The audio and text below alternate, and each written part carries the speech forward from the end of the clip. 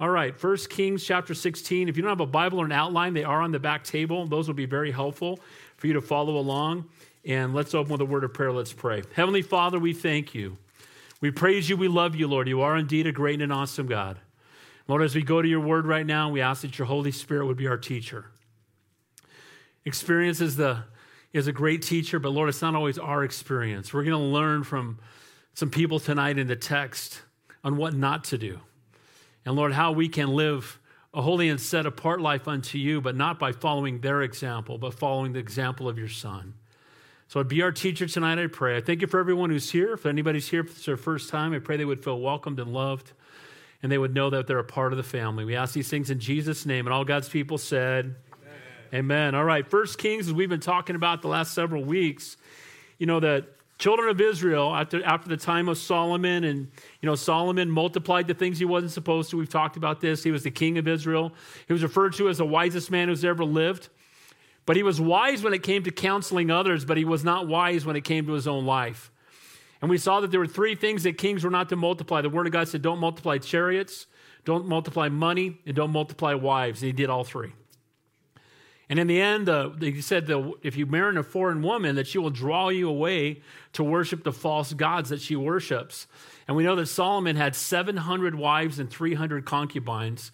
So he had 1,000 women, most of whom were drawing him away toward other gods. And sure enough, the same man that built the temple ends up building altars to all these false gods where you could see them from the temple. And because of that, God brought judgment. And so that Solomon's descendants would not reign anymore on the throne, that there would be difficulty, that the land would be divided up. And so he was able to hold on to one portion for the sake of King David, and that's Judah. So just remember this as we read through this and this portion of the Old Testament going forward. Israel is the 10 northern tribes, and Judah is the 2 southern tribes. In Judah is where we have Jerusalem, right? And to the north, we're going to see that there's about 20 kings in the north, and they're all evil, every one of them. And in the south, they have good and evil kings mixed together. And if you were here last week, we saw King Asa, who praised God that he came with ungodly parents, an ungodly dad, an ungodly grandfather, and he tore down all the idols. You remember he burned his grandmother's own idol, and he kicked her out of office. You guys remember that if you're here last week? He kicked her out and said, yeah, you're not serving anymore. You're worshiping false gods. And he took her false god and he set it on fire. And that's what, you know what that means? We got to serve God more than we serve grandma. Can I get an amen to that? We put God before we put the world. And so we talked about the choices we make matter last week. And not to follow in the footsteps of ungodly examples, to take a stand for what is right, that we need to constantly be desperate for the Lord and think that God's righteous judgment will never come as a reason why people fall away. So now as we come to tonight's text, we continue to see more kings. We're going to go back from Judah, back up to Israel, and we're going to see some more evil kings. And we talked about Asa. He ruled for 40 years. During the time that Asa ruled for 40 years, there are at least 6 kings in the north, and they're all evil. You know, when someone honors God, the blessing lasts, amen? And when someone dishonors God, the rebellion and the consequences are quick. So grab your outline if you've got it. Title the message, Pride Goes Before Destruction. I couldn't think of what else to describe this chapter because it's just disaster after disaster after disaster. And each evil king is only topped by the person that takes his place, and they're even more evil. And we're going to talk about that tonight, that, look, righteousness exalts a nation. Well, when it says, what does it say? But sin is a reproach to all men. And when a nation starts falling away from God, unless there is repentance, it's only going to get worse and worse and worse till eventually the righteous judgment of God may remove that nation off the face of the earth. And that's a warning for our country. Can I get an amen to that?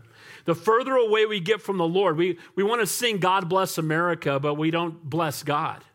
We want God to honor our disobedient behavior, and that's why I'm thankful for Salt and Light. I just found out today that my old youth pastor from up north is moving to Texas. Can some of the Christians stay here? Can we get a few of you guys to hang out? There's no bigger mission. If you want to go we want to go all around the world. I'm telling you, California is about as bad as it gets. Can I get an amen? And we need some Christians to stay here. There's cheaper housing. It's the Bible Belt and other places. But you know what? Heaven's better. And until then, let's finish strong here. Can I get an amen? So the four points we're going to look at Where your treasures, there your heart will be also. Was how I titled it. Be careful whose example you choose to follow. You're going to become like who you follow. You're going to become like those you hang out with. You're going to become like those who you look up to. And we're going to see that one evil king brings about another evil king, which brings about another evil king. And the sad part is that these kings see that the king before them is righteously judged by God. They see the behavior that they have, and then they see them brought down, and then they go in and do the exact same thing. And the sad thing is, in the world sometimes, we look at the sin of others and we recognize the righteous judgment of God or the consequences of their sin. And instead of learning from it, often we just do the same thing, thinking somehow, well, he got caught, I won't, or his sin was worse. It's amazing how we can recognize sin in everyone else's life. Amen. And sometimes we struggle recognizing it in our own. The way of the world or the way of the Lord, choose whom you will follow. Number 2, be not drunk with wine. Where did that come from? We're going to see that in tonight's text, because guess what? One of the kings is liquored up. He's a drunkard. He's supposed to be the guy ruling the nation, and he's a drunkard. And guess what? He's going to get killed. And what happens? Guys, we need to be sober-minded. Can I get an amen? We're not to be led by spirits, but the Spirit. Amen? We're to be sober-minded, clear of mind. Amen? So we need to not fall into that trap of be not drunk with wine. Number 3, God doesn't care about how much you accomplish in the eyes of the world. Let me say that one more time. God does not care about how much you accomplish in the eyes of the world. The world cares. The world will praise you. And you know what? You can get so caught up in the praises of men that you miss out being used for the kingdom of God in eternity. Amen? When this time has come and passed, only what we've done for Christ will last, and nothing else is going to matter. Now, that being said, be the best worker in the building. You be the best husband, best wife, best parents. Be the best neighbors. We're to represent Christ well. Amen? But the praise of men means nothing. To God alone be all the glory. We want to hear those 7 words. Don't we want to hear them? What are they? Well done, thou good and faithful servant. Amen? And in the way that we appear in front of the world, how much we accomplish in the eyes of the world means nothing, but how faithful you are to him and his calling upon your life. How faithful are you being to the calling on your life? I want you to think about that just for a second. How faithful are you? What are the gifts you have, and are you using them? Are you closer to God today than you've ever been in your life? And if you're not, why not? If you're not as close to God as you used to be, whose fault is that? Amen? Whose fault is that? It's our fault. Can I get an amen? If you're not as close to God as you used to be, who moved, right? God doesn't move away. We do. He desires that we walk in intimate fellowship with him. That's my prayer every day. Lord, I want to be closer to you today than I've ever been in my life. And guys, faith comes by hearing, and hearing by the word of God. And you're not going to be close to God if you don't spend time with God. If you don't spend time in fellowship, if you don't spend time using your gifts. It breaks my heart to see people who were once really involved in being used by the Lord, and they're kind of on the sidelines now, and they let the things of the world get them sidetracked. Guys, it's not too late. Get right back with the Lord. Can I get an amen? You can take 100 steps away from God. It's 1 step back. And then finally, evil behavior left unchecked only grows worse over time. If you ignore evil behavior, it's not going to get better on its own. Amen? If we don't take the time to address it in the lives of our kids, or address it in our own life, or address it in the lives of people that we know and love. You've heard me say it, Christians don't stab each other in the back, they stab each other in the front. Can I get an amen? You approach your brother or your sister who's struggling, and you love them enough to say, I see this in your life, let me pray for you. Why are you not where you used to be? I can tell your walk with the Lord isn't where it used to be. And I'll ask that question often. People call me, some of you on live stream. Some of you are on live stream because you need to be, and some of you are on live stream because you're lazy. Get down to church. Can I get an amen to that? We're here, and we're not stopping. Can I get an amen? Some of you have to be home. I get it. Some of you have jobs where you interact with people. I get it. Some of you have conditions. I get it. Please, we love you, and we're glad you're on live stream.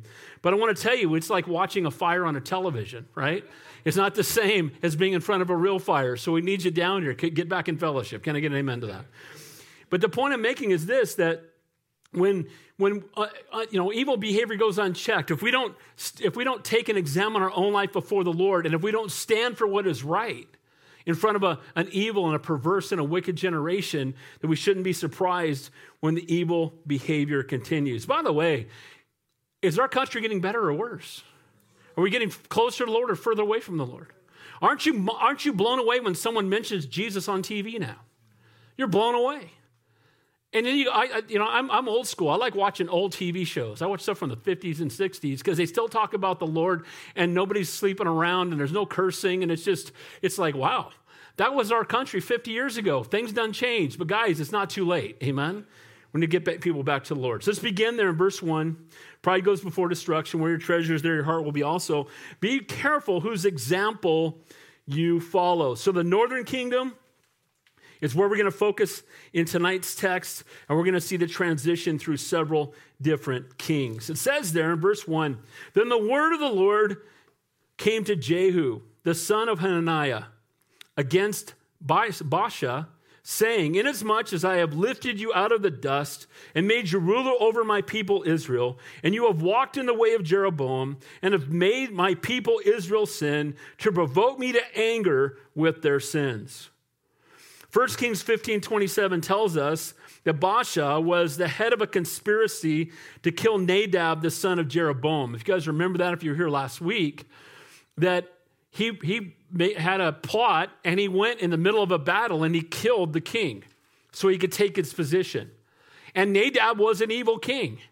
And you would hope that if he was taking out the evil king, that maybe God had him do it because he was going to be a righteous king, but that's not what happened.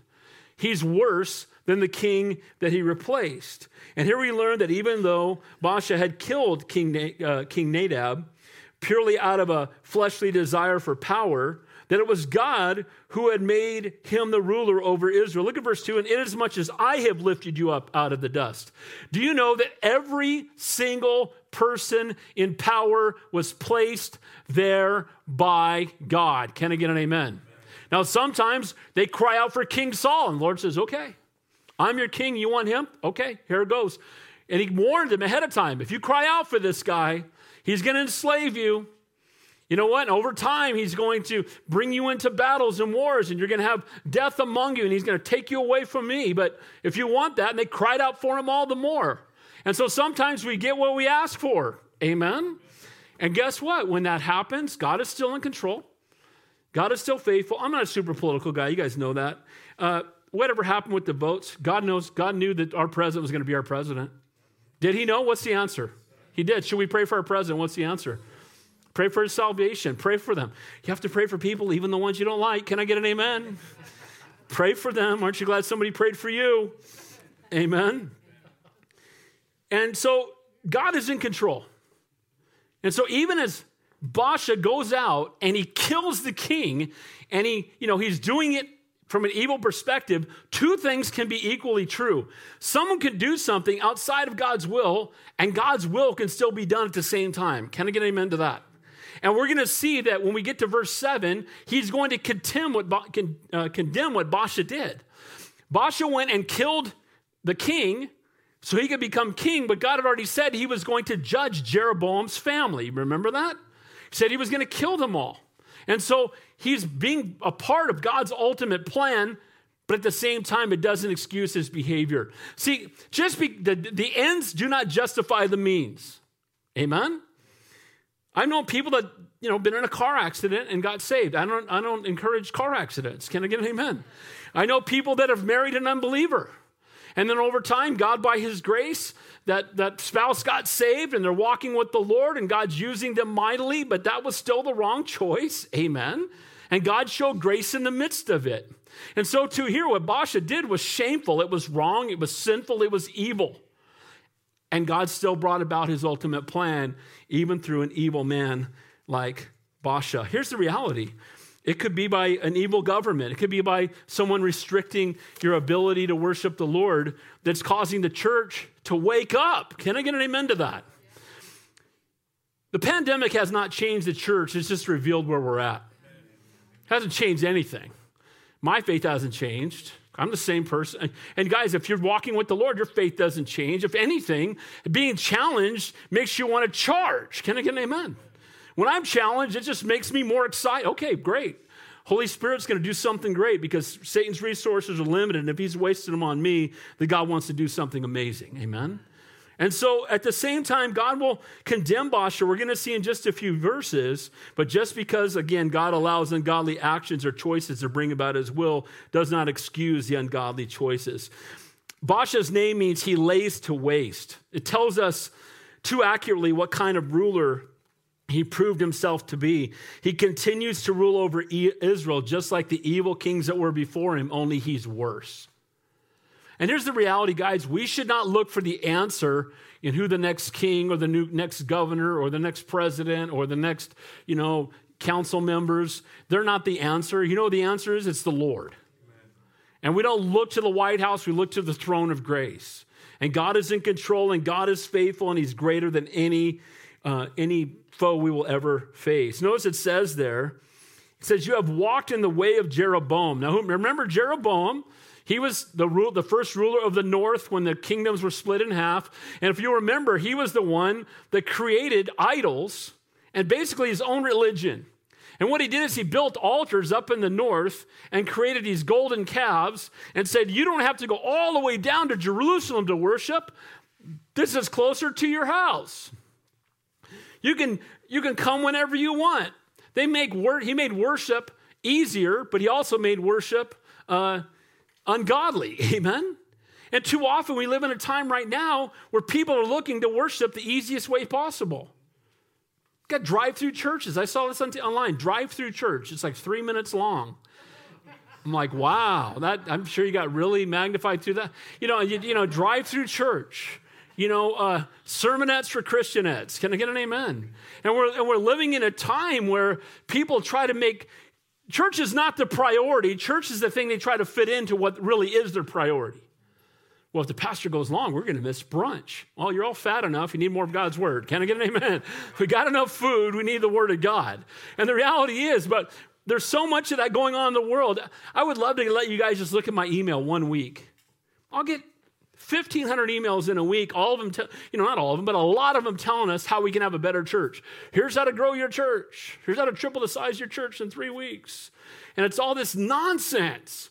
We don't want to grow a crowd. We want to make disciples. And the way we make disciples is to teach the whole counsel of God. And that's not always popular. Faith comes by hearing, and hearing by the word of God. And Baasha, you have walked in the way of Jeroboam. Jeroboam was easy believism. He had created his own religion. He was afraid that if his people went down to Jerusalem, they would never come back. There are pastors today that are afraid if you watch somebody else's live stream or if you go visit another church, you may never come back. Guys, this is not my church. This is the Lord's church. We're all one church, and it doesn't matter which boat they get in. Let's just get them to shore. Can I get an amen? And that should be our heart. But I have so many pastors barbecuing. You put that stuff on Facebook and my people are seeing it. I would hope so. Can I get an amen? And if you want to put something on my page, go for it, okay?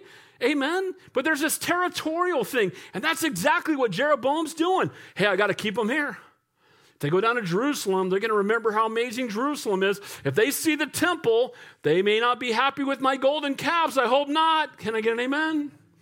And too often we'll settle for something that isn't honoring to the Lord because it's more convenient, because it feeds our flesh better. Baasha was a wicked king after the pattern of Jeroboam. He too was an idol worshiper. By the way, what were the first 2 commandments? No other gods before me and no graven images. And they got idols everywhere. And why is it always golden calves? Dude, really? Aaron, golden calves. Moses up on the mountain getting the 10 commandments, golden calves.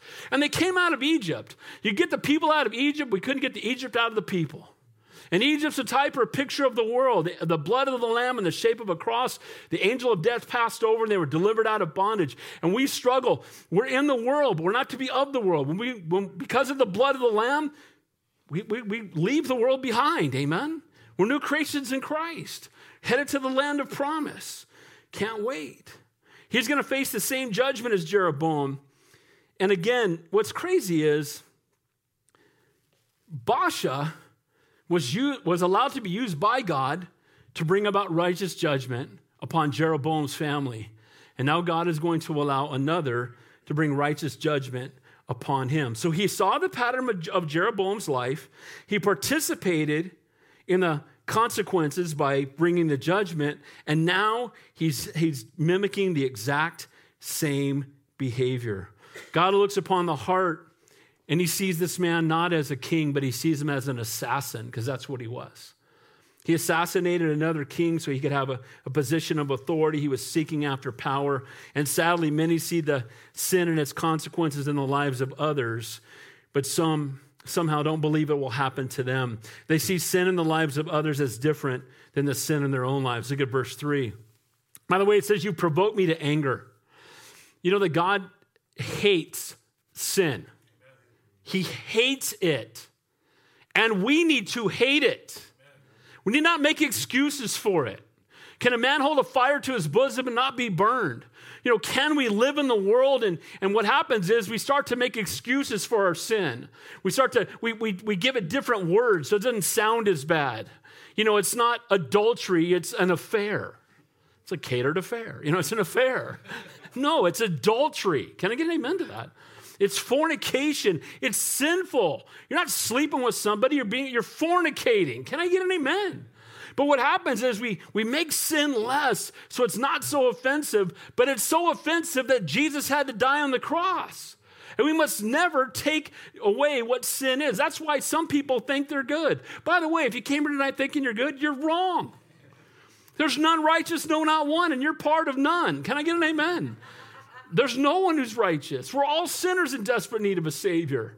And sadly, we see what happens again is each king is looking at the other king, seeing what they did, and they're being desensitized to the sinful behavior. They're being desensitized to idolatry, and before you know it, they're getting further and further away from God. Verse 3 says, surely I will take away the posterity of Baasha and the posterity of his house.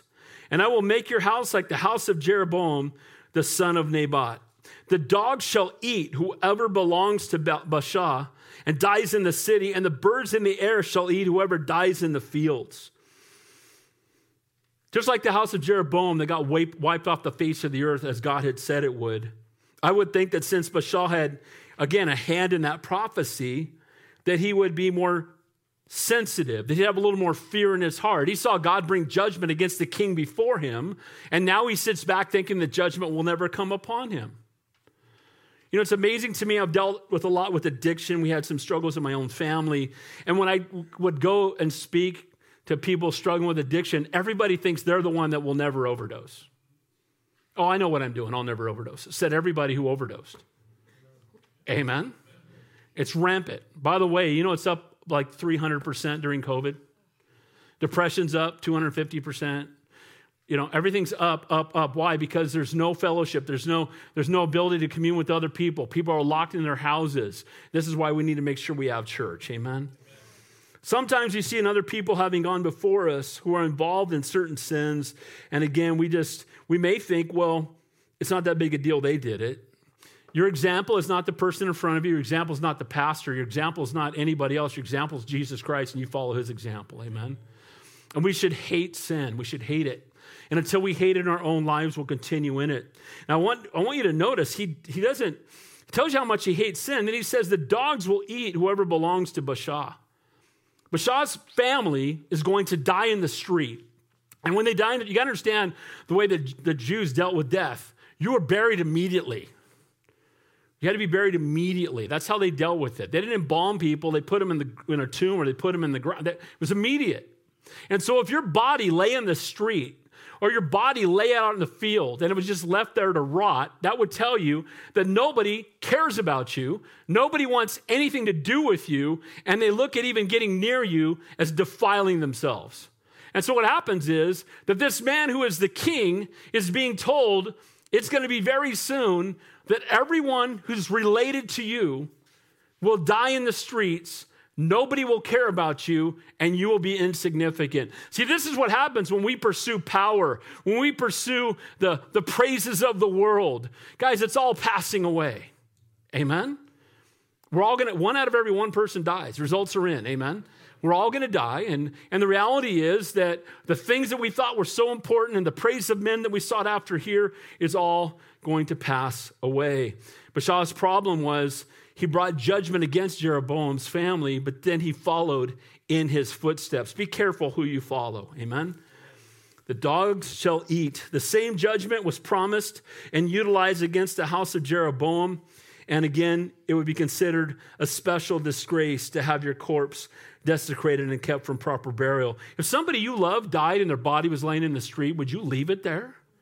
Or would you stop everything you're doing? Even though we know that absent from the body and present with the Lord, it's still a respect and an honor we have for the person that once was in that tent. Can I get an amen?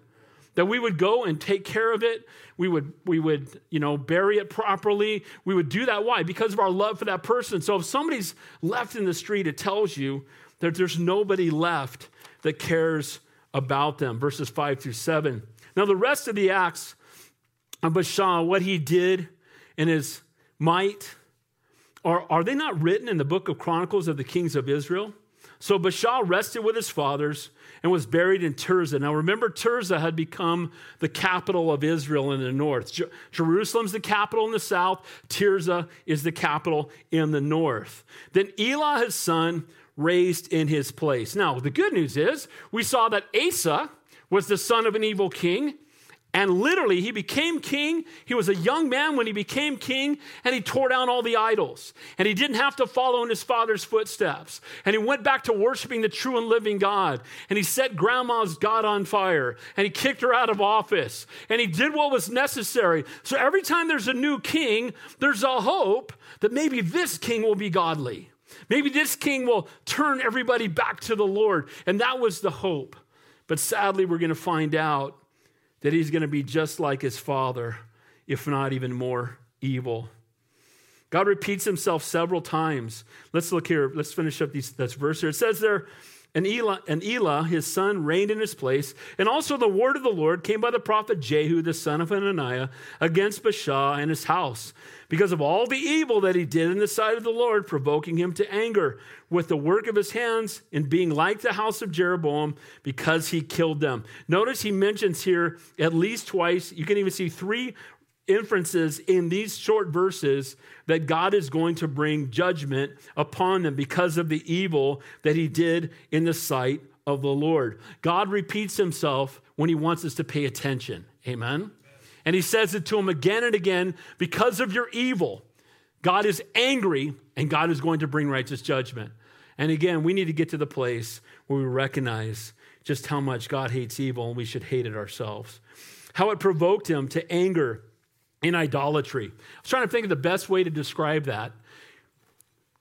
Idolatry, here's what it is. Well, how are we referred to by God? Both in the Old and the New Testament, we're called the children of God. Amen? If somebody took your child, kidnapped them, and drugged them away to something that was going to kill them, how would you be feeling? We'd see a whole other side of every mom in this room. Can I get an amen to that? Every dad in this room. We'd be knuckling up in Jesus' name. Can I get an amen? We would do whatever is necessary. We would not sleep until they were found. We would do everything we could. Well, this is how God feels when somebody comes along and goes after his children and tries to draw them away to something that will destroy them. Amen? He's provoked to anger because he loves us. He's provoked to anger because he doesn't want to see his children drawn away to something that will destroy them, that will separate him from him. There was a time when, my boys were struggling with drug addictions, and there was a drug dealer that came by the side of our house, and I went out there and basically got in his car, took his keys out, and called 911. And I'm like, bro, you can wait here with your car and get arrested, or you can leave, one or the other. And by the way, I know your name. I know where you live. I'm going to find you. You bring drugs around my son again, we're going to have a problem in Jesus' name. Can I get an amen?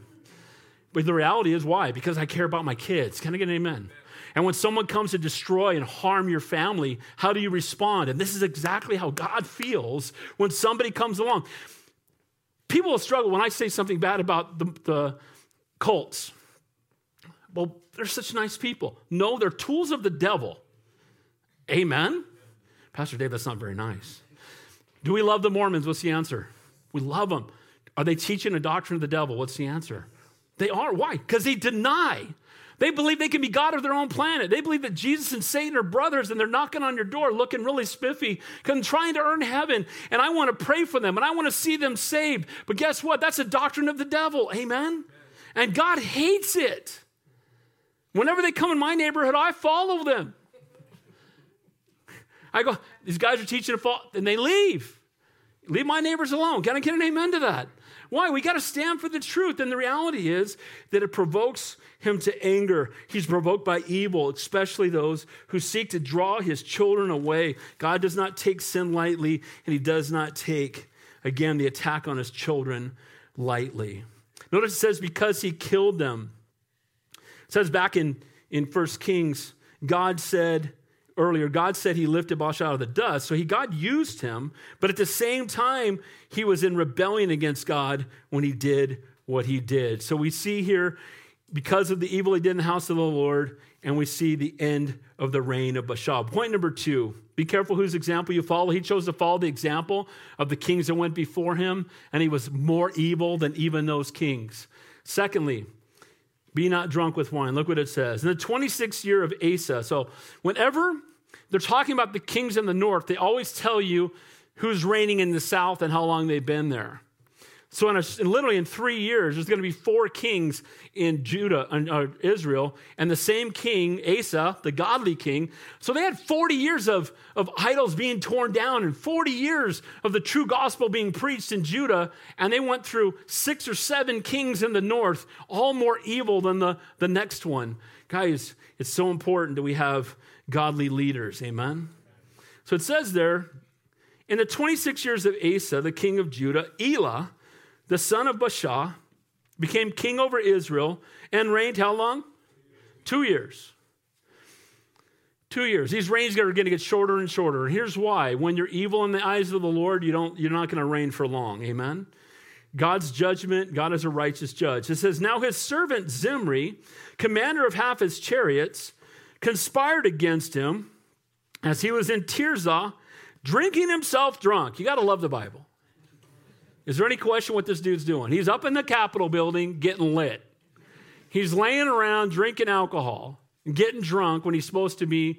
Now remember, he's the king of Israel, God's chosen people.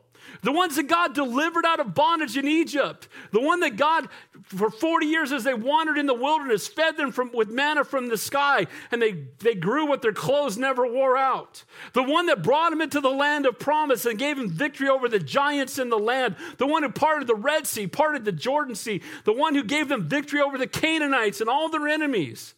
And now the guy who's their king is sitting in the palace getting drunk. Lord, help.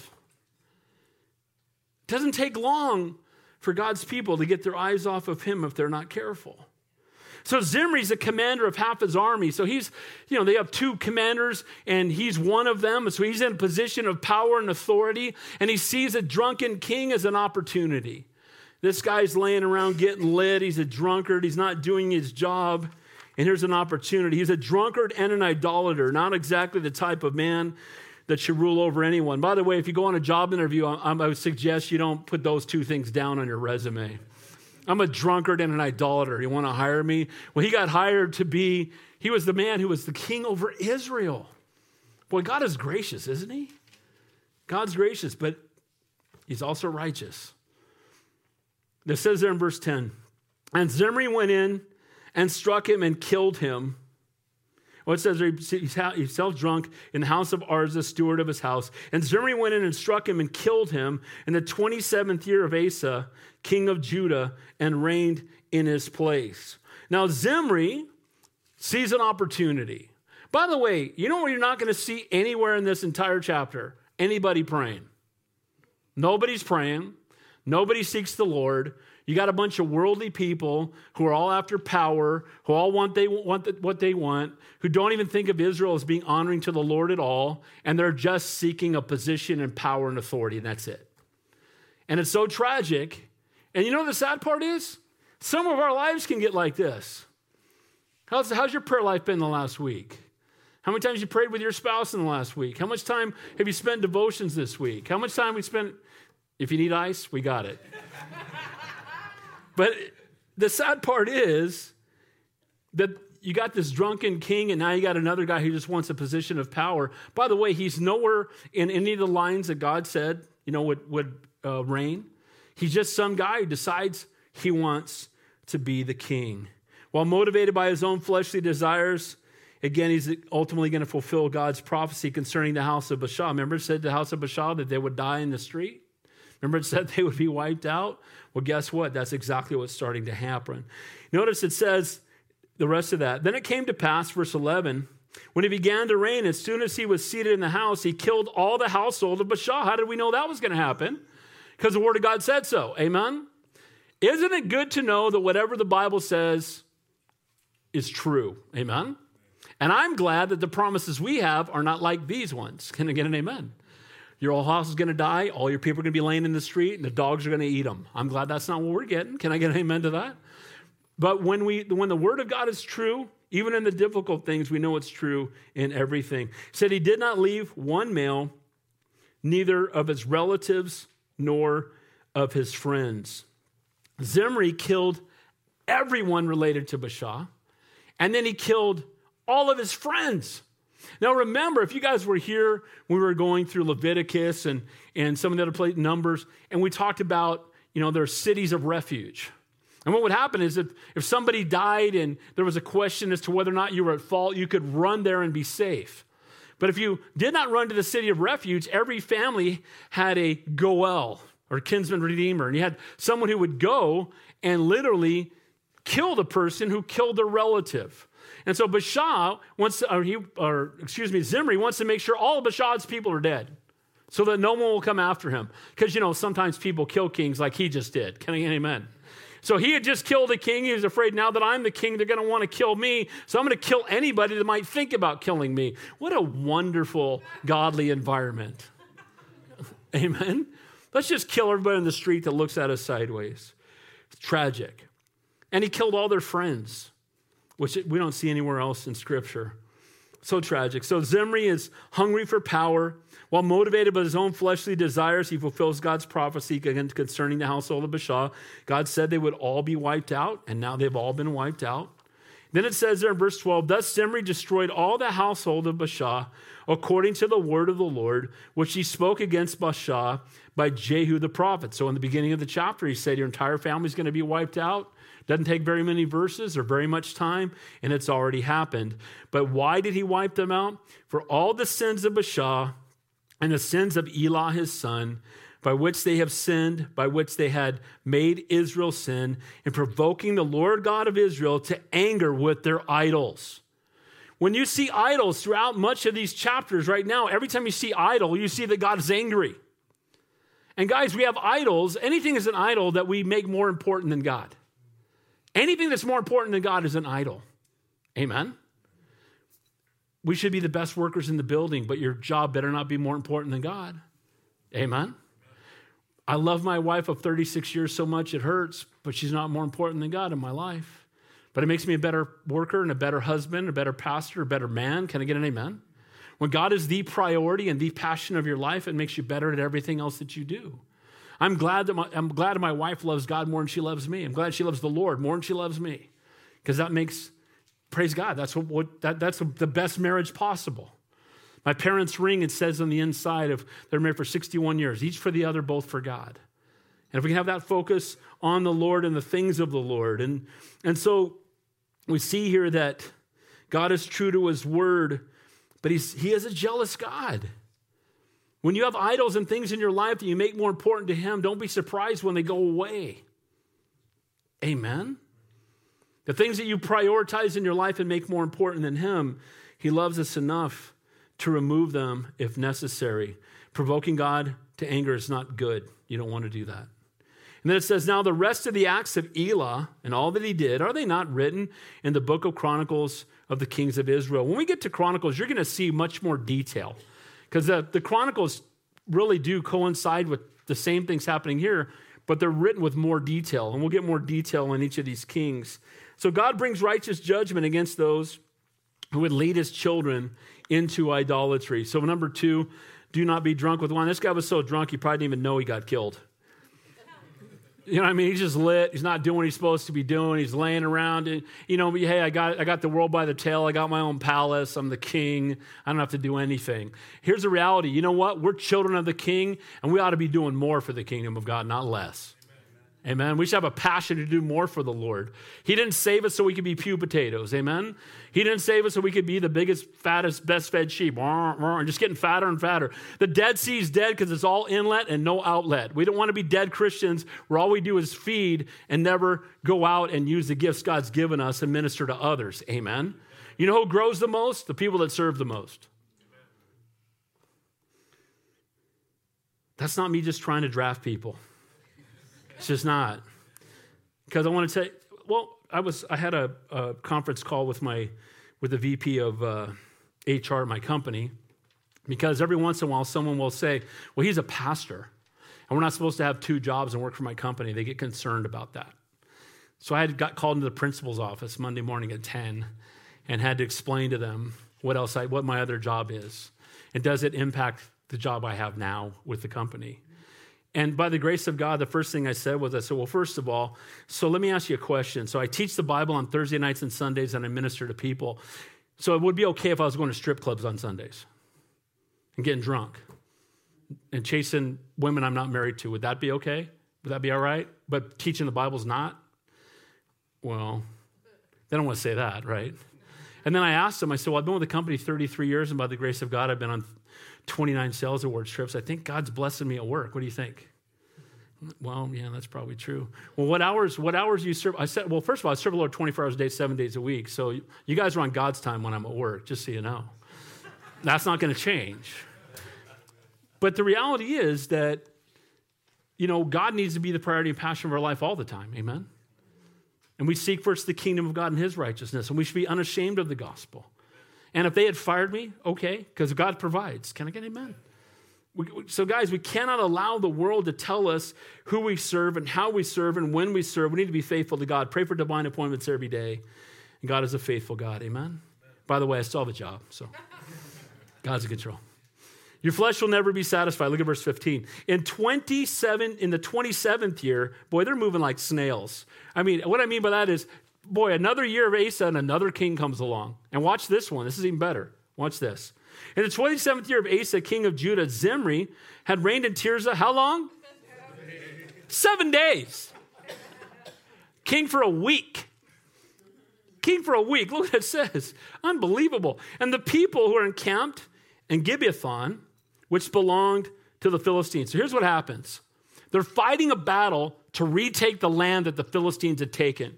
While that's happening, Zimri's down here, and he kills the king who's getting lit in the capital and is not out fighting like a king should be. Amen? He's not leading his army. King David led his army, and the only time he didn't, he fell in with Bathsheba. So that's a lesson for us to learn. We don't sit on the sidelines. I don't believe that Christians retired from being a Christian. Can I get an amen to that? But here's the reality. So here's what happens. They're up there fighting this battle. Zimri goes in, and he kills the king while most of the army is away fighting a battle. And the word's going to come to them. Look at it says, now the people who were encamped heard it and said, Zimri has conspired and also killed the king. So all Israel made Omri, the commander of the army, king over Israel that day in the camp. So Zimri makes himself king, and the people go, yeah, not so much. Dude, you're not king. Matter of fact, we're fighting a battle, and you're not here. And who told you could be the king? Because here's the thing. You don't proclaim yourself to be something. God does. Can I get an amen? And Asa, the godly king over Judah, who removed all the idols and worshiped the Lord, reigned for 40 years. And these idolaters in Israel, it's been 3 years because Baasha died, and then Elah was king for 2 years, and Zimri's going to be king for 7 days. So in 2 years and 8 days, there's been 4 kings. And down where God's being honored, the king is there for 40 years. You know, when we're obedient, God is glorified and we get blessed. Amen?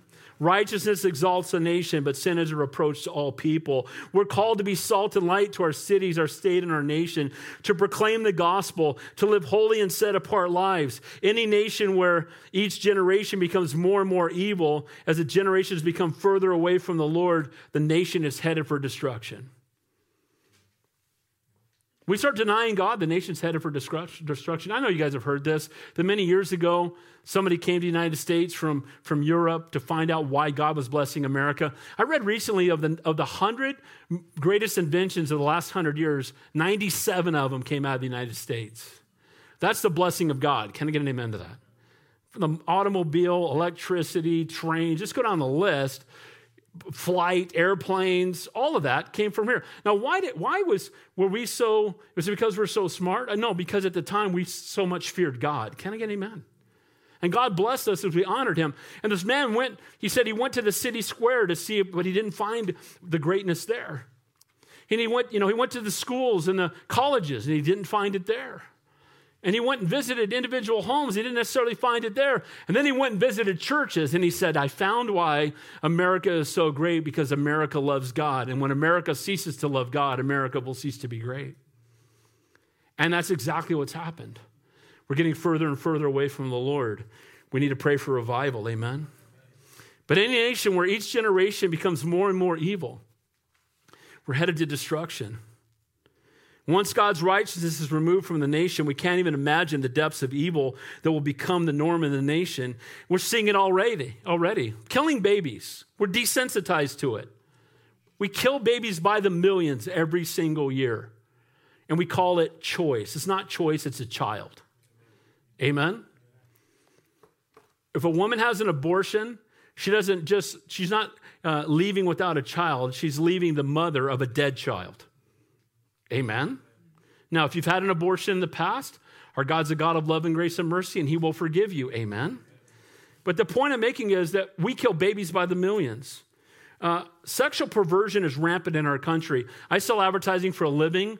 I know we're the number one reseller of Google AdWords. You know that of the 10 most frequented sites on Google, 8 of them are porn sites. Pornography runs the day. I would love it if the internet exploded tomorrow. I'd be all for it. Can I get an amen to that? And you know what it does? You've got access to everything right here. This phone right here has more power than the greatest computer on the planet had in 1968. That's amazing, isn't it? So this right here has access to everything. And in some ways, that's great because you can look up Bible verses, right? You can go in here and listen to messages. But the sad part, too, is you got right here is the doorway to everything that's evil on this planet. Be careful when you give your kids one of these. Can I get an amen? Amen, Pastor Joshua? This is no bueno. Digital crack right here. And the truth is that we need to be careful. And the truth is that right now, pornography is rampant amongst the church. And it's rampant because the same people who would never walk into a strip club because they'd have to walk into a strip club and be seen by people, stuff's right there on their phone when they're sitting alone in their car or wherever they might be. And you know what? The access to ungodliness brings about more ungodliness, unfortunately. Amen? And that's why we need to be people who know, walk with the Lord and spend time in his word. Because you know what will keep you from sin? This book right here. This book will keep you from sin, or sin will keep you from this book. Amen? And we need to read the word of God and be in it daily. God's name is more cursed than worshipped in our country. I'm fully convinced of that. His name is taken in vain. No one says, swear to Buddha, not once, never heard it in my life. Hare Krishna, not one time. It's always Jesus Christ, right? And it's, thou shalt not take the name of the Lord thy God in vain. It's right after no graven images, right? No, and we live in a world today that God's name is cursed. The biblical truths of creation, attacked by the world and denied. Can I get an amen to that? Evolution's a lie from the devil. It did not go from the goo to the zoo to you, no matter what anybody tells you. Can I get an amen to that? Did not. Lightning did not hit a puddle. And it always cracks me up. We have science on our side. I don't know what science you've got. The same scientists that believe the world was flat. Can I get an amen? And guess what? If you read the Bible, it says that God looks down upon the circumference of the earth. So the Bible told us the world was round long before the scientists figured it out. Amen? The Bible's true. Scientists change their mind all the time. And we're not, people say, well, I'm a scientist, like we're in disagreement with them. I said, well, I disagree with some of your theories, but my God is omniscience. Can I get an amen? And science just means knowledge. And our God knows everything. Amen? And we don't check our brains at the door. We don't believe in spite of the evidence. That would be superstition. I love to talk to science. I love to talk to evolutionists. The second law of thermodynamics, the law of entropy, the law of biogenesis, all three of those wipe out evolution, and we're teaching it to our kids. And the only reason they believe it, because if they believed in creation, they'd have to be accountable to the Creator. If they could believe in creation and live their sinful lives and not be accountable, they'd have no problem with it. Marriage, God created it. One man, one woman for a lifetime. God said so, that's it. And it is a religious institution, not a governmental one, and God defines it. Can I get an amen? Thirdly, genders. Here's the quiz. How many? There's 2. Amen? It's he'll find out when he's 18. No, it's a boy. It's a fluid thing. I don't know what it's going to be. And right now, we're being attacked if we make a simple statement that God made us male and female. You know what it is? It's cursing and mocking God when we make any decisions outside of that. It's perversion. It's wrong. It's sinful. Can I get an amen? Lord, help us. Be kind. Be loving. Be gracious. Right and wrong are all under attack. And we need to stand for what's right. Don't be an arrogant jerk. Don't be self-righteous. I had a coworker, I've told you this, who went around every cubicle in her office and was, you got to burn, yelling at people. Like, I'm being persecuted. I said, no, you're just being a jerk, dude. Just stop it. It's truth and love, amen? Love people enough to say, no, bro, there's not 37 genders. We just figured that out after, 7,000 years, 6,000 plus years on this planet. It's been billions. Then you should really know, right, when you talk to them. But it's sad. And it's sad because we've gotten away from the truth of God's word. It's just so tragic. So the further and further away we get, the worse and worse things become, unfortunately. And notice it says there, they're going after the Philistines. And Zimri, they said, we're not going to make him king. Then Omri, verse 17, and all Israel with him went down to Gibbethon, and they besieged Tirzah. Because who's in Tirzah now? It's King Zimri, because he killed King Elah, who was drinking and hanging out in the palace in Tirzah. And so he killed the king, killed all his family, killed all his friends, and now he's in the palace. And so when they hear that he did this, the army comes back, and Zimri is sitting in the palace. And it says, verse 18, and it happened when Zimri saw the city was taken, they went into the citadel of the king's house and burned the king's house down upon himself with fire and died. In 7 days, he went from killing everybody and making himself king to committing suicide. And why did he commit suicide? Because all he cared about was power. He was only thinking of himself. And notice, basically what he said is, if I'm not going to be the king in this palace, then nobody's going to be. And he burnt the palace to the ground, even if it meant killing himself. Anybody praying in here anywhere? Anybody talking about the Lord in here? Or anybody seeking godly counsel? Anybody seeking wisdom from the prophets? Anybody? No, they're just living according to the flesh. If I can't rule this house, nobody's going to. And again, the ultimate picture of self-centeredness and ungodliness. It says, because the sins which he had committed in doing evil in the sight of the Lord, in walking in the way of Jeroboam, and his sin which he had committed to make Israel sin. Our sin impacts other people. If you're in positions of leadership and you get involved in sin, whether it's being a parent, an employer, somebody discipling others, when you sin, other people see that behavior and they too can follow you into it. Now, the rest of the acts of Zimri and the treason he committed, are they not written in the book of Chronicles of the kings of Israel? We see how God feels about it. It says him killing Elah, even though Elah was a drunkard, God's word calls him, what does it say there in verse 20? That he committed treason. So just because somebody's outside of God's will, you let God be the judge of that. Amen? And one of the things that Christians are known for is that we're self-righteous and judgmental, and we can be sometimes. Amen? And they'll say, all you Christians, all I know is what you're against. And again, we make a stand for what is right, but we need to do it in love. Amen? We need to love people. They need to know that we love them. At the same time, we need to love them enough to tell them the truth. So we see here that your flesh will never be satisfied. Sin is pleasurable for a season, but at the end it leads to death. And in Zimri's case, it was 7 days. Guys, even if it's 70 years, it's not worth it. Amen? This life is but a vapor when compared to eternity. Point number 4, God doesn't care about how much you accomplish in the eyes of the world, but how faithful you are to him and his calling up placed upon your life. Then the people of Israel were divided into 2 parts. Half of the people followed Tibni, the son of Ginath, to make him king, and half followed Omri. Why are they fighting over who should be king? Because nobody's asked the Lord. Amen? They just said, well, let's get on our knees and let's go worship God and let's cry out to him and ask him who the king should be. No, what do they do instead? They pick 2 people and they start fighting with each other to determine who the king should be. That should be an example for all of us as Christians. Amen? We can win the battle and lose the war sometimes. And we need to be more concerned about people's salvation than who they vote for. Can I get an amen to that? I want to see people saved. Hey, look, I vote pro-life, I vote pro-Israel, I vote for all those things, but my hope is in Jesus Christ, and no matter who's in the White House, God's still on the throne. Amen. There's no peace in the life of a person who walks in open rebellion against God, and we see that already they're battling with each other. It says, but the people who followed Omri prevailed over the people who followed Tibni and the son of Ginath, so Tibni died and Omri reigned.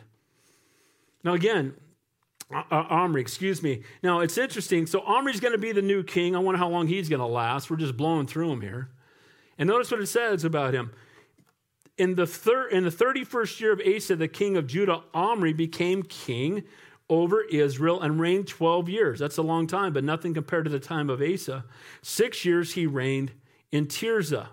And he bought the hill of Samaria from Shamir for 2 talents of silver. Then he built on the hill and called the name of the city which he had built Samaria, where the Good Samaritan will come from in the New Testament, after the name of Shamir, the owner of the hill. So here's one of the things he does, and it actually makes some sense. He goes and builds a new capital, and he builds it in a neutral place where no tribe can make claim to it. And he's doing it, again, maybe in his mind to draw the people together. And it's also up on a hill, so it's a strong defensive position. So this right here, that's fine, unless you read the next verse. See, he does something to bring the people together. That sounds good. And he builds it in a defensive place where they can defend themselves from their enemies. Verse 25. Verse 25. Omri did evil in the eyes of the Lord, and he did worse than all who went before him. In the land of who's the most evil, Omri is now in the lead. He's now the most evil king that's ever existed in Israel. Guess what? There's worse coming. There's worse coming. It says, for he walked in all the ways of Jeroboam, the son of Nebat. So that means he was an idol worshiper. It says there, and in his sin, which by he made Israel sin. So not only he sinned, but he caused Israel to sin, provoking the Lord God of Israel to anger with their idols. Here's the thing. God is angry when someone takes his people and gets them to turn their eyes off of him and follow after other gods. And that's why God is angry when people knock on your door and want you to follow other gods. That's why God is angry when we make anything else in our life more important than him. Amen? He loves you. He desires to have intimate fellowship with you. It not only breaks his heart, but it provokes him to anger. Now, the rest of the acts of Omri, which he did, and the might that he showed, are they not written in the book of Chronicles of the kings of Israel? Now, when we get to Chronicles, Omri's barely mentioned here, and here's why. Because God doesn't care what you do from the world's perspective. He's not really all that impressed. It doesn't matter how many people praise you. He doesn't care what they have to say about you. What he cares about is how you are with him. Amen? Omri was the worst king yet. He worshiped the false gods. Remember, part of their worship was sacrificing babies. They would take babies and they would put them in the red-hot hands of their false gods of fertility and watch them burn to death. Not only did they burn babies, they had temple prostitutes. You get a lot of guys showing up for church, you got temple prostitutes. So they would show up and they would say that the sexual act was an act of worship.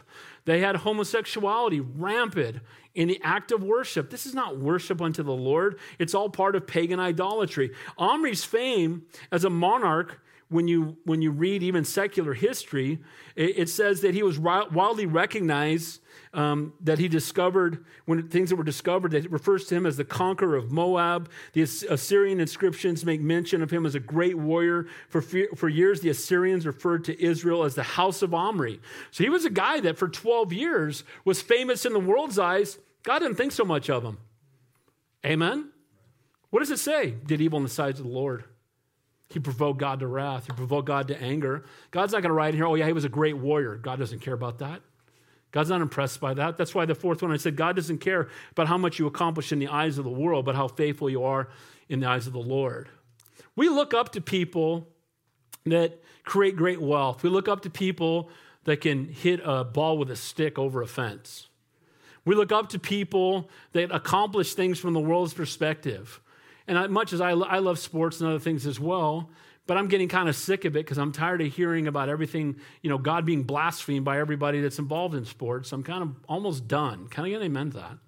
And the whole point is, again, when this time has come and passed, only what we've done for Christ will last. When we stand before God on Judgment Day, he's not going to ask you how much you bench pressed. Amen. How much money you made, how big your house was, how great of an investor you were in the stock market, how many lawns you mowed, bro. Amen. How many ads I sold, how many facials you did or whatever, right?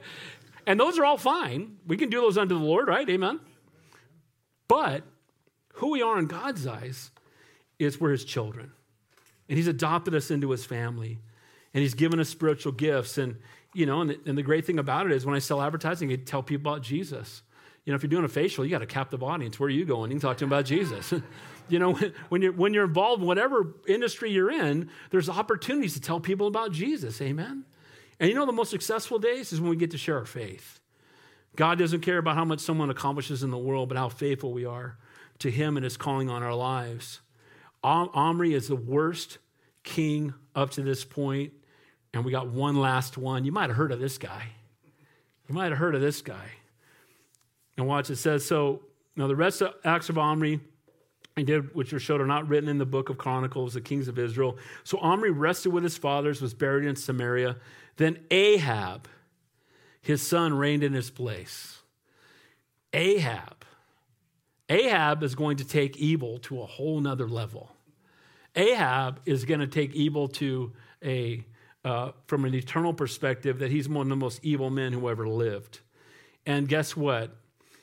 A lot of it has to do with the woman he chose to be his wife. Can I get an amen to that? Notice what it says there. Last point. Evil behavior left unchecked only grows worse over time. In the 38th year of Asa, king of Judah, here's another king. Well, Asa's still king. I think this is 6 or 7. Ahab, the son of Omri, became king over Israel, and Ahab, the son of Omri, reigned over Israel in Samaria 22 years. Now, Ahab, the son of Omri, so Omri is the most ungodly, evil man ever, and then his son watches the way his dad lives, and he out-evils his dad. And this is why it's so important that we set a godly example for our kids. My dad used to tell me all the time, matter of fact, I was going through my safe, I bought a new safe, and I'm taking stuff out of my old safe, put in my new safe.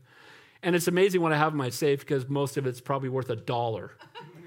But it's stuff that's precious to me. Letters from my daughter, letters from my kids. And there's a letter in there for my dad. I was teaching at Calvary San Jose, where I'd been an assistant pastor for about 6 years. It's a very large church. The sanctuary seats about 3,000. A bunch of people got saved that day. But during that message, God put on my heart, you're done here. It's time to go plant a church. And on that day, my brother and his wife came forward to get saved, and I didn't even know they were there. I'd go out into the lobby. My dad's sitting in the lobby with tears running down his face. We talk about my brother, and then he hands me a note. I just saw it again today for the first time in probably 15 years. And it basically said, son, during the message today, God told me you're done here. And I know that you're going to go, God wants you to go plant a church. And if it's okay with you, your mom and I want to come, and I want to be your assistant pastor. So my dad, who'd been one of the best Bible teachers I've ever heard, who've been pastoring churches for 50 years, went with me and was making coffee and setting up chairs as we planted the church in Santa Cruz. And you know what he'd always tell me? He said, son, I just want you to love Jesus more than I do. I just want you to do more for the kingdom of God than I do. Isn't that what we want for our kids? Isn't that what we want for the generation behind us? And too often we spend so much time worrying. We worry about their education so they can get a good job. And I'm not saying that's wrong. But make sure that when people ask me as youth pastor, where should I go to college? I'd say Calvary Chapel Bible College. And they go, well, I want to be a doctor. Then be a godly one. Go spend 2 years there first and then go do the rest of it. Can I get an amen? I want to be a police officer. Be a godly police officer. Go to the Bible college. We don't even ask Pastor David anymore. He says go to Bible, because 2 years hanging out with the Lord is worth it. Can I get an amen to that? Seek first the kingdom of God and his righteousness, and all these things will be added unto you. We need kids who love God more than they love anything else. Amen? Ahab's name means his father's brother, which means he's just like his dad. He's just like his dad. His dad was an evil man, and he's going to be the most evil yet. He's going to be a political and economic success and a spiritual disaster. Worshiping golden calves, worshiping Baal and Asheroth, sexual immorality, sacrificing babies. Look at verse 31. And it says, and it came to pass, it says, so Ahab the son of Omri did evil in the sight of the Lord more than all that were before him. And it came to pass, as though it had been a trivial thing for him to walk in the sins of Jeroboam, the son of Nebat, that he took as a wife, what's her name? Jezebel. Well, heard of Jezebel, right? You know anybody named Jezebel today? Got any friends named Jezebel? Anybody got a friend named Jezebel? No. You know why? Because she's so stinking evil, it broke the name. Can I get an amen? Anybody know anybody named Judas? So evil, broke the name. Can I get an amen? Got any friends, Mr. and Mrs. Hitler? I don't think so. Broke the name.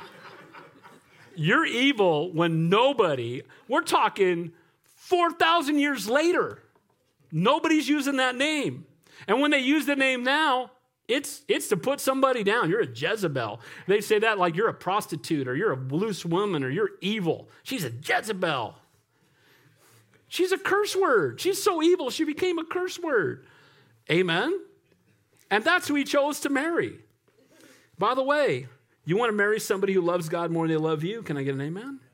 You want to marry somebody? Don't just marry the guy who's said he's a Christian and has a heartbeat. Can I get an amen to that?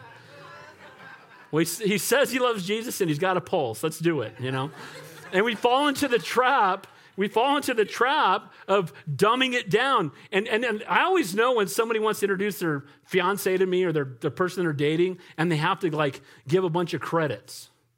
Now, here's the girl I'm dating. Let me tell you all about her. Well, I'm like, bro, if she loves Jesus, you can just let her meet me. It won't be a problem. You don't have to sell her. Can I get an amen? You don't have to sell him. He grew up in a Christian home, but he kind of wanted to, but then, and then he walked down and prayed a prayer when he was 9, and so,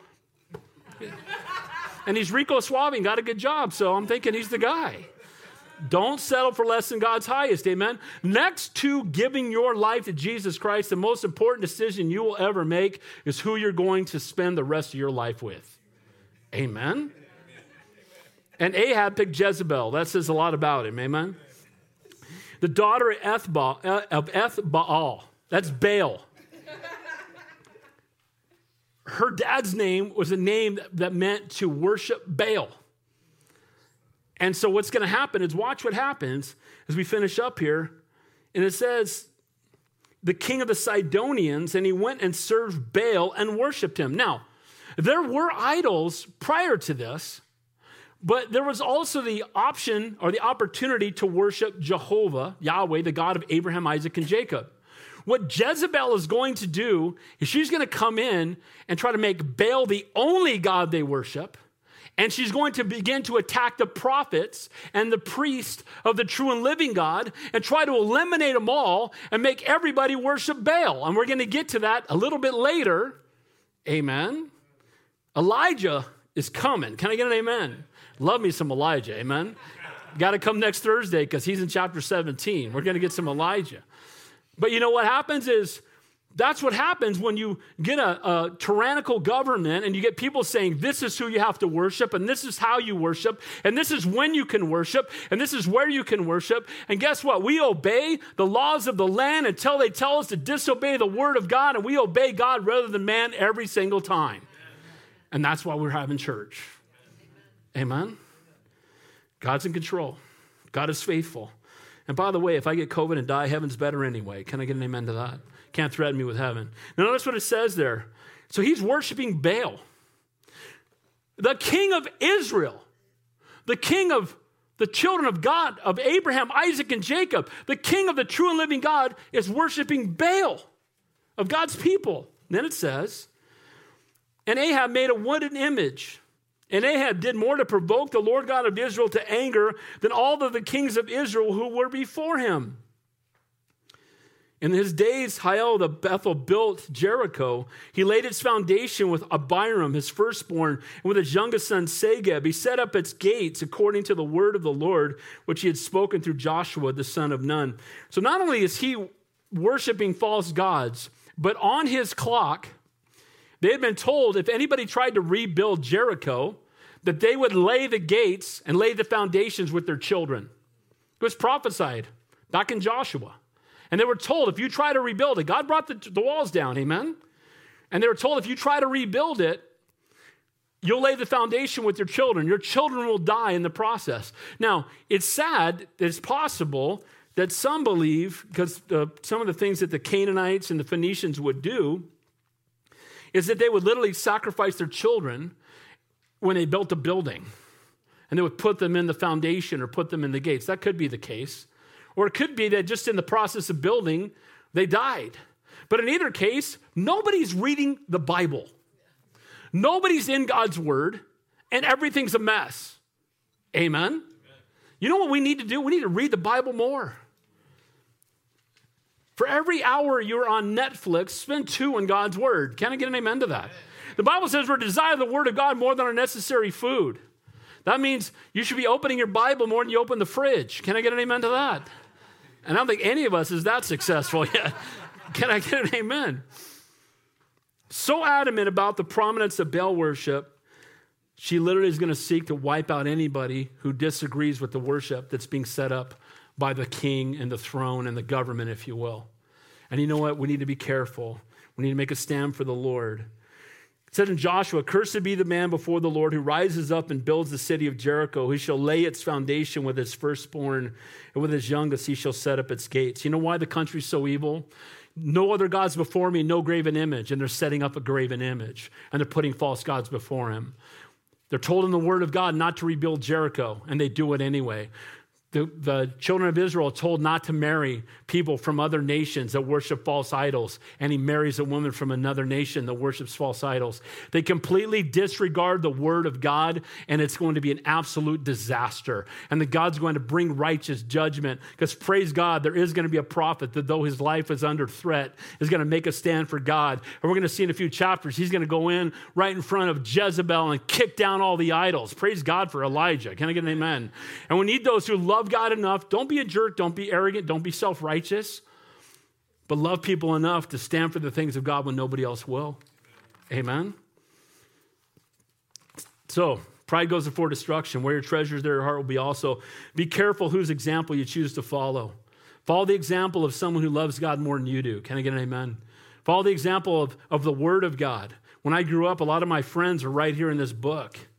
I considered, King David. I'm glad my parents named me David. I'd read about King David, and David fought Goliath. And, I love that. I raised my kids on the word of God. My heroes were not swinging bats. They were in God's word. Amen. Be not drunk with wine. Don't waste away what God has called you to do. That's what I see there, right? He's called to be the king, and he's just sitting around getting drunk. Sadly, there's too many Christians. We've got a calling on our lives, and we're just kind of on cruise control. And we're not serving the Lord. Your flesh will never be satisfied. Know that sin's pleasurable for a season. We saw for Zimri, in a week, it ended in death. God doesn't care how much you accomplish in the eyes of the world. Omri is referred to as being this mighty man who did many great things, and God just speaks of him as being a man who was evil, and his son was more evil than him. And evil behavior left unchecked only grows worse over time. Look what's happened with each king year after year. They're getting more and more and more ungodly. Lord, help us. Amen. I want to encourage you, if you're not reading through the Bible in a year, grab one of those on the back. You can start now. You don't have to wait till January. Can I get an amen? Just read the Bible through a year. Read through the Word of God. Ask God to speak to you. Pray every day for divine appointments and watch what God does. Every day, say, Lord, give me an opportunity today to talk to somebody about you. Start praying for your neighbors and your unsafe friends and your unsafe family. Start praying for them by name and see what God will do. Amen? Pray about how God would have you use the gifts he's given you. Let's be unashamed of the gospel. Amen? I often think about the day I'll stand before the Lord. You guys ever think about that? We won't be there for the great white throne judgment because we're saved. But we will be there at the Bema Seat judgment, and we'll see that all the gifts he's given us and how faithful we were. And I know when I get there that day, there's going to be things I could have done and should have done, but I didn't do. Anybody besides me? But you know what? And I imagine being there and going, oh, Lord, I wish I had, but guess what? I still can. It's not too late now. Amen? It's not too late now. I kind of live my life looking backwards and think about that day, and I'm like, okay, Lord, let me not miss anything you want me to do. Let me not miss out. If there's somebody you want me to share my faith with, if there's a gift you want me to use, if there's something you need me, Lord, help. I'm going to be a tool in the hand of the master. Just show me, Lord. Here I am. Send me. Amen. Lord, whatever the question is, the answer is yes. Amen. Lord, help us. Lord, we thank you. We praise you. We love you. You are indeed a great and awesome God. And Lord, we don't want to provoke you to anger because we've put things in front of you. If we have, help us, Lord, to repent. Help us, Lord, to recognize, Lord, that we've allowed something or someone to become more important than you. Lord, I pray that we walk in the center of your will. We'd be unashamed of the gospel. Lord, and may we not be self-righteous. May we always be kind and loving and gracious because we're just one beggar leading another beggar to the bread. But at the same time, may we speak up. May we not be ashamed of the gospel. Lord, I thank you for everyone who's here tonight. Lord, I pray your blessing upon their homes, their marriages, their families, their children. I pray for each one of us, everyone in the room, everyone watching on live stream, that, Lord, you bring divine appointments tomorrow, even tonight. Give us an opportunity, Lord. Help us not to miss it. May we be sensitive to the leading of your Holy Spirit. Lord, we pray for revival in the Conejo Valley. We thank you, Lord, that you brought us here. You opened a door that no man could open. And Lord, we're here. We're just trying to obey you. So Lord, give us wisdom and direction as we seek what you have for us as a church and a fellowship and as individuals, Lord, as we walk with you. We continue to pray for Hillcrest Christian School. We thank you that they're open. We thank you that they're teaching God's word. We thank you that they're not teaching a bunch of lies. We just pray you'd bless them. Can I get an amen? So Lord, be glorified in our lives. We love you and we praise you. In Jesus' name we pray. And all God's people said,